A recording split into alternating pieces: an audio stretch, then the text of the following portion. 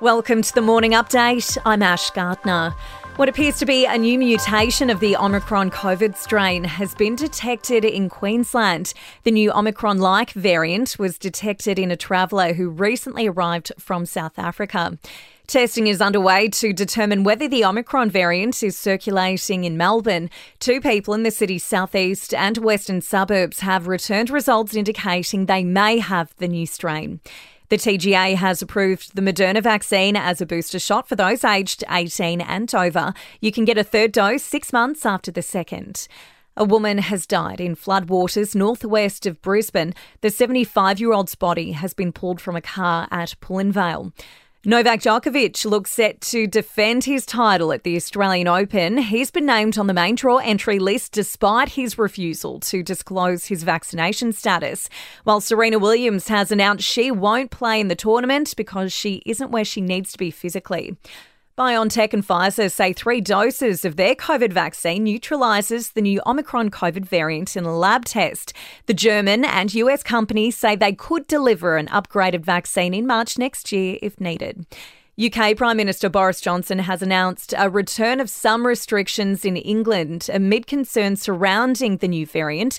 Case numbers and hospitalisations are expected to skyrocket, and the British PM says they can't take any chances. It's now the proportionate and the responsible thing to move to Plan B in England, so we slow the spread of the virus, buy ourselves the time to get yet more boosters into arms. The mask mandate returns while some people are being encouraged to work from home. The new German Chancellor has been sworn in, with Olaf Scholz taking over from Angela Merkel after 16 years as leader. Scholz has vowed to boost green investment. Police in New York have arrested a man suspected of setting fire to a Christmas tree outside the Fox News building. The blaze sent a thick black plume of smoke into the air above Midtown Manhattan. Nearly 10 months after his horror crash, Tiger Woods is making his return to golf. He's signed on for next week's PNC Championship with his son.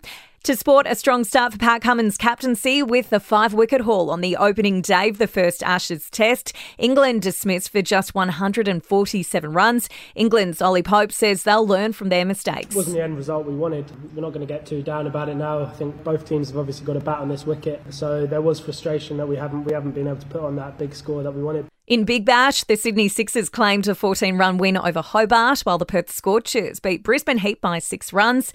Melbourne City has taken out a 1-0 win over Perth Glory in A-League. In entertainment news, Foxtel hit series Wentworth was crowned favourite television drama at this year's ACTA Awards, while Eric Bana was voted favourite actor in the Audience Choice section.